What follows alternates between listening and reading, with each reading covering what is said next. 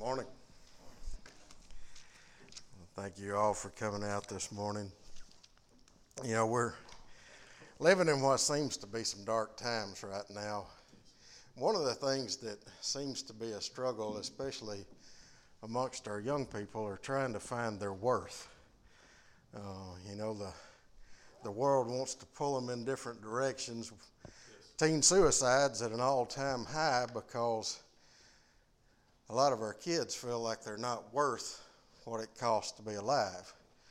And on the other end of the spectrum, you have politicians who believe because of their power and position they're worth more, or actors or athletes who thinks their opinions are worth more because how well they can play a game or how well they can act a part.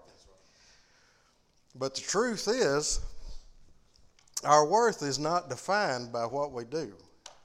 Our worth is defined by what God says it is. And God said in John 3:16, "For God so loved the world that he gave his only begotten Son, that whosoever should believe in him shall not perish but have everlasting life." So God believes that we are worth his Son. Now, he doesn't love you because of your worth, but you are worth something because of his love.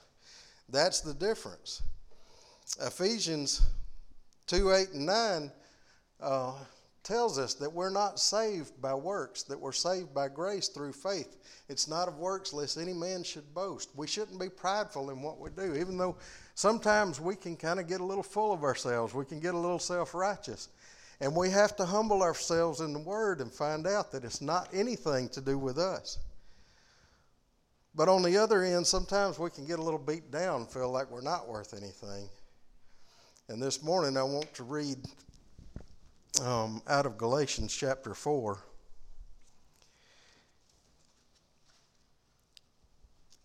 See, John 1:12 say that all that receive Christ are children of God. And that brings you to Galatians 4:6. It says, "Because ye are sons, God hath sent forth his Spirit of his Son into your hearts, crying, Abba, Father.